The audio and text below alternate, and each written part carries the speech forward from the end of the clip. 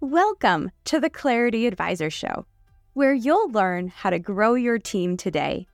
Join Ken Trupke and his guests as they discuss what works and doesn't work to grow your team in today's world. And now, your host, Ken Trupke. Hello, and welcome to the Clarity Advisor Show. Over the past year, we've had so many amazing guests talking about important topics. So as we begin our second year, I went back and collected some of the highlights. And in today's part one of a three-part series, we're going to focus on leadership and the importance of culture in building teams. There's no better place to start talking about teams than with leadership. And there's no person better to start the conversation around leadership than my good friend Phil Sponsler. In episode 2, Phil, a longtime manufacturing executive, shared the importance of courage in a leader. Being a leader, you have to have a high level of courage and, courage to do the right things. And that's where it comes back to, the purpose and values are a guide, but they're also, great item to lean on when you have to make the heavy and hard decisions. I made 2 decisions to terminate somebody's 2 key employees. And it took less than a minute to make the decision because I just asked one question. Do these people represent our purpose and values? Mm-hmm. And they didn't. Yep. And they were egregious errors that they made. And so, that takes courage because you sit there and go, oh my gosh, we got to run the business tomorrow too. So, I'd have to say that we have a lot of courage at Orbit Forum. And I think that I don't know if there's a courage indice, but if you're somebody that doesn't like conflict or whatever and that, then you need to get it. You need to be able to make those tough decisions. And here's why, because the greater good is at risk. Mm-hmm. And that's why the purpose, when you care about people's security and the business security and the security for your customers that you want to be here and stuff, you can't, there's no place for the cup to pass. You have to take a drink from that cup. And so I'd have to say courage is probably one of the biggest attributes. In episode 31, leadership expert Bo Short shared that leaders just need to make decisions. It's the same thing I tell leaders about decisions they make. One of the biggest problems I find in corporate America, they are in companies all over the world, is the executive in charge of the decisions oftentimes afraid of making the decision because they're afraid they're going to make a bad decision. The reality is, if you're afraid you're going to make a bad decision so you don't make a decision, you're going to be out of a job anyway because you're not making decisions. And one of the things I tell leaders all the time is, listen, make a decision. Get all the facts you can get, make a decision and step. You may not step this way, you may step this way. But what stepping that way does is introduce you to a different platform of decisions. Now you have all these other different criteria that you can use to make another decision. And so instead of being stuck, you go this way, to go this way, to go this way, to go this way, to go this way, and then you go up. It's like reading a book. It takes you to the next one. A decision takes you to new criteria. You can make a more refined decision. Stop being afraid of making decisions. In episode 11, former military leader and now sales trainer Joe Pons shared how leaders can't really get away with just yelling at people. Coming from a military environment, particularly the occupation that I had, it was a very much an order-based environment. You were told what to do. You may not have been told how to do it, but it was your job to make it happen. Well, that doesn't work very well. It only works with a very small percentage of the population. And quite frankly, I think we have in that regard evolved. That way we understand that barking orders is just not the way to communicate to anyone. Now, that's not to say you need to soft pedal it, because being direct and being very clear, but being polite, that always works, regardless of where you come from, whether you're more task-oriented or people-oriented, whether you're faster paced, whether or not you're, like you said, deliberative, That's something that's timeless. It's a principle. The fact is that most of the time we use too many words. We as my grandfather would say, why are you going around Robin Hood's barn? This is what you need to say. What's the question behind the question? In episode 19, Matt Baxter, a young entrepreneur, shared what he learned about not being clear as a leader. One of the biggest mistakes I make as a leader, often is not necessarily giving clarity, as much clarity as I think I do. I'm a communicator and I'm an ideas person, and I am much more of a founder than a CEO, which is probably its own other podcast as well. But I'm somebody who loves big ideas, loves streaming big, loves putting sort of big picture things into place. And sometimes when it comes to, okay, I need somebody to be the operations behind this, I don't necessarily give them the clarity that they need. And that's less around necessarily hiring and firing, but it's more around how to build a great team that sort of knows the vision and knows what they're going for. And so there's definitely been plenty of times I've been smacked in the face where, wow, okay, that was my fault because I didn't give clarity. I didn't give the clarity that people need. Here's Bo Short again, sharing the difference between appeasement and leadership. Well, I think part of it's our culture we live in today. This isn't a political statement at all. It's just a cultural statement. We have a tendency, we have allowed feelings to kind of trump a lot of things. And so we have we have this tendency not to hurt people. We don't hurt people's feelings. Well, when your business needs to live by certain principles to accomplish certain goals, you can't appease people. Because we don't want to hurt people's feelings, we don't critique them properly at work. We don't tell them the truth about where they are versus where they should be. We have a tendency to soft pedal things. And a prime example is at the root of leadership. So if you picture a scale, and I'm talking about leadership acumen, I'm not talking about the quality of people. If it's a 1 to 10, 10 being incredible leaders, 1 being people that just don't even care about leadership. And you find that the boss or the person that does the hiring, for example, is a 5. Generally, they recruit 3s and 4s into the organization because 3s and 4s makes a 5 feel better. If your boss is a 7, they generally recruit 8, 9s, and 10s because it makes them better. 5s and 6s have a tendency to appease people more. They don't want to hurt their feelings because they may not like that. Whereas a 7 or beyond has a tendency to tell people the truth about where they are in an empathetic, kind way, but the truth. And when they do, it makes the whole organization better. You have to learn to lead people. People by their nature are followers. I'm a follower. All leaders are followers. They just showed really good discernment early on in whom to follow. So they were able to become the leader. So it's not about protecting people's feelings. It's about equipping someone to become better at what they do so the organization becomes better. And that person you're helping becomes better. In episode 24, author and sales trainer Harry Spate shared what he learned about motivating teams from a weekend Mary Kay convention. One thing that I think helped me so much in my career is I went to a Mary Kay conference with my wife. And I'm telling you, I learned so much about the, patting people on the back, the support, the emotional support, just being a person that is cheering people on. And I really became a cheerleader for my team. So I went from just do your job, sort of like a Bill Belichick type person, to come on, guys, let's go. We're going to have some fun. Let's make it happen. We make it happen, right? I used to do chants. I came up with a chant, a CHANT. I came up with a chant for the team, and we would sing it. And I'm telling you, the whole team bought into it. We would wear the same color shirts for our company meetings, and we built this incredible camaraderie that I will never forget and I had such an eclectic group of people, and it was just a total blast. So the Mary Kay experience, if you guys have not ever met any of these people, they are special, and it definitely changed my whole leadership style.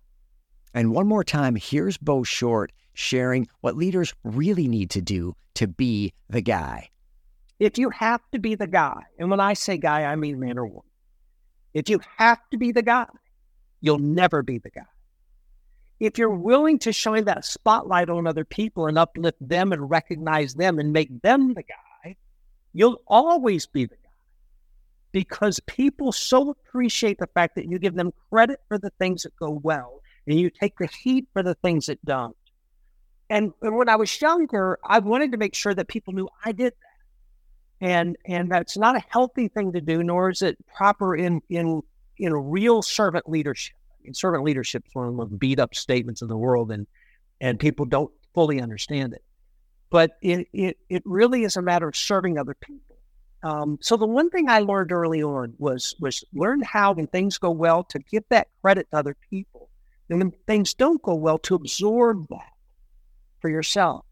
Because the people around you are smart. They understand what's happening, and they so appreciate the fact that you're helping uplift them in good times. I think that was a real critical misstep I made early on. And finally, from episode 34, my good friend and performance coach, Michelle Steffes, shares that it's always about the people when it comes to leading. You know, my favorite motto is it's always about the people. It is. It's always about the people. And so often that's overlooked. But your people on your team are the ambassadors to your vision. And if you're willing to get behind them and support them in every way, okay, that you possibly can. Obviously, you can't hold their hand all the time. But as much as you can support them personally and professionally, and be honest with them and help them to win, the more your organization is going to win. And that's what this is all about. Is your business where you want it to be or on track to get there? Clarity Advisors helps business leaders improve communication and get your team aligned and engaged for greater success. We specialize in helping you streamline your sales and operating systems to improve efficiency and grow your profits. Call or text Ken at 616-822-2998 to have a complimentary 12-minute call to see what some clarity could do for you. Paying attention to culture is a critical piece to building great teams. Back in episode 8, Daryl Dixon, CEO of Valentree, shared why culture is so important in business. The absolute most important underlying theme is to be values-based. And, most companies have values. We certainly have values, but we take it a step further. First of all, in our logo for the word Valentree, there's an I. The dot on top of the I, if you look at it, is actually an inverted triangle. And the reason it's an inverted triangle is because our organization structure is an inverted triangle, meaning that those that are client-facing and interface directly with the clients are at the top of our organization. Our middle management is in the middle of the triangle, and I am at the bottom of the triangle. And so we are big believers in servant leadership. We try to practice that and remind people of that on an ongoing basis. The other thing we do as it relates to the values is each one of our monthly management meetings actually starts out with one of the team members picking a value and talking about it. It might be associated with an article or a book, but I call it taking the values off the wall. Many companies, you can walk in and you'll be in their lobby and you can see their values. The employees know they're there, but they walk by them every day, but they're not part of the actual culture and operation of the company. So we make it a point to include a values kickoff in terms of each one of those meetings, and it's rotated. So it doesn't matter if you're a support person, if you're a lead person, if it's me. When it's my turn, I do a little values talk, and each one of us do. And there's no question that, we believe in values. And, the key thing from a leadership standpoint is you've got to walk the talk. People, you can't fool people. I come from a healthcare background. When you work with touchy-feely people for a long time, they know whether you're the real deal or not. So anyway, those values are really important. Walking the talk is important, but taking the values off the wall, I found is just paramount. From episode 17, Coach James Mayhew shared the 2 things that leaders need to do. We did a number of things right, clearly, because we were successful, but we also did a number of things quite wrong. And one of the things that I think that we took for granted was the hiring process. And Ken, I would say this is one of those areas where it could be debated. I'm pretty strong and dug in on these two primary responsibilities that every leader has. Number one, it's to hire well, because we know that if we hire poorly, things really can get off track. We can disrupt teams. We can disrupt entire departments. And if we hire right and we continue to bring in the right people, then we are disrupting it. We're adding to that. And as you have A players, they don't want to be surrounded by other B or C players. They want to be surrounded by A players also. So it's really important to get hiring right. The second piece of that is that we want to cultivate and defend or protect the culture that we're trying to create. In episode 6, franchising expert Chris Wilson shared the importance of finding the right people. I think the first thing is understanding what type of roles you're trying to fill and what personalities will do best in those roles. So, for example, with the front desk employees, they're going to spend a lot of time on the phone and in front of people. So they have to be a people person. So if you walk into the interview and they're just kind of, not very high energy, that's probably not someone that's going to do well in that role, because in that role, you need to have a lot of energy. You have to be able to empathize with the person who you're speaking to, understand what's going on, and do the job efficiently. With the Pilates instructors, it's a little different because Pilates is how would you say, you need to be certified. 500 hours is what our instructors need. So those people aren't just walking around on trees, right? Like, they're not falling off of trees. So when you find one who's good, you have to take care of them, make sure that they understand that you're here to stay and have their best interest in mind. But then you also have to, because you're running a business, worry about the schedule and the rate that they're being paid and all of that. So what we tried to do was build a community where folks were happy to come to work and happy to serve our clients.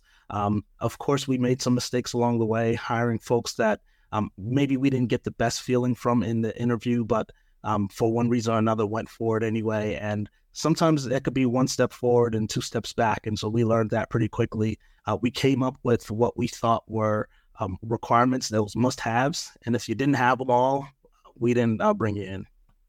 From episode 39, Fractional Chief Operating Officer Jen Hamilton shared the importance of surrounding yourself with people who are a fit for your culture. One of the things that has happened post-COVID and Great Resignation is it made us all really aware, not just as people that are hiring teams, but as being someone that's in the working world, is how important it is to surround yourself with, I'll call it, your people. That the culture, like you were just saying, is the collective of the behaviors. If you're the one that doesn't fit, it does not bode well. And people just know, I got other options. I'm going to go other places. We've seen that evolve over time, but it got really intensified with the pandemic and having this realization that life is short. Is this really what I want to do? Is this who I want to be with? Is this what I want to wake up every day and be in this environment? So one of the ways to win, if you will, in business, and win because of your team being so great, is to create a very supportive culture around your core values. So one quick tip, if you have not, take the time to define your core values and really do that collectively. Redefine it, define it. What does it look like? What does it not look like? And having your team buy into the values. Those who don't fit will self-select out, or you might help them out. But it also will really help with recruiting and retaining, because you want to lean into who we are. Because somebody who may be great in public accounting would not be so great in a Zappos crazy environment. I'm more reserved. I'm a little more conservative. So to be somewhere where it's just like, that's feels like a party zone would not work for me, even though I could be a good employee in both. So knowing that your employees match your culture, you want your culture to be forward in your recruiting, in your retaining also, because you don't want to say one thing. And we're seeing this now that people understand, oh yeah, culture is a thing, so I'm going to recruit on it. And then the people that they attract to get in are like, this is nothing like you said. So you can't just say it, you got to live it. And that's why it starts with building that awareness of who we are and what are those behaviors, like you said, Ken, what are the key behaviors that defines our success, the types of things that we do individually and thus as a team that causes our success. In episode 16, business veteran Randy Joppy shared what he learned about building relationships with a remote work team. This comes down to relationship, is where I think that in order to function properly, I need to make sure that these people respect me, they understand me, but more importantly, I respect them and I understand them. Because this remote work life that we are all experiencing, we've slowly tried to bring everybody back, but they still don't come back. They'll come back a day or two, but not everybody the same day. So you end up with all these virtual meetings. And I don't try to start every meeting with the guts of the meeting. I need to get a temperature of the people. If they were in the room, I could read their body language. I could have maybe run into them in the hallway earlier in the day, and you get a little feel, hey, we're still on at 2:00, right? Yeah, that's great. And, you can see the stress on their face or not. And the real challenge about this is that the screen pops open and we're live, right? And everybody's busy, especially in the employee benefits business. The fourth quarter is the busiest time of the year. So I really have to be super conscious about reaching out and kind of like pulling the wall down a little bit and just finding out how they're doing today. What's your workload? What's your time frame? And, and then I work very hard to be succinct with agendas, because once the small talk is done, the 2 or 3 minutes at the front end, just kind of to get everybody comfortable, then, let's pop through this. And the preparation is so very important. So we're not solving offline issues when we're using everybody's time. And back to Jen Hamilton to wrap us up with why it comes down to having the best team. The biggest thing that has changed is that in the past, you could capitalize on the market because of maybe your access to capital, or you had the latest, greatest technology. Now it's all about the workforce. How you win and how you compete is having the best team. And the other thing that has changed on the other side of it, which makes it even more challenging, is that the engaging your team, retaining your team, attracting the highest quality of team members is one of the greatest challenges that we see across the board, across industries, that is really tough on these businesses, especially in the small business world, because one bad hire has such a stronger ripple effect than in a large company. But the same thing happens with one good hire. Okay, that wraps it up for part 1 of our 3-part series, looking back on the highlights from our first year at the Clarity Advisors Show. Please take a moment to leave a 5-star review on the platform you are listening or watching on, and we will see you next time for part 2 on the Clarity Advisors Show. Thank you for listening to the Clarity Advisors Show. Clarity Advisors is a speaking, training, and consulting firm specializing in helping you simplify your sales and operating systems to improve efficiency and grow your profits. Connect with Clarity Advisors today to learn more about how they can help you improve communication and get your team aligned and engaged for greater success.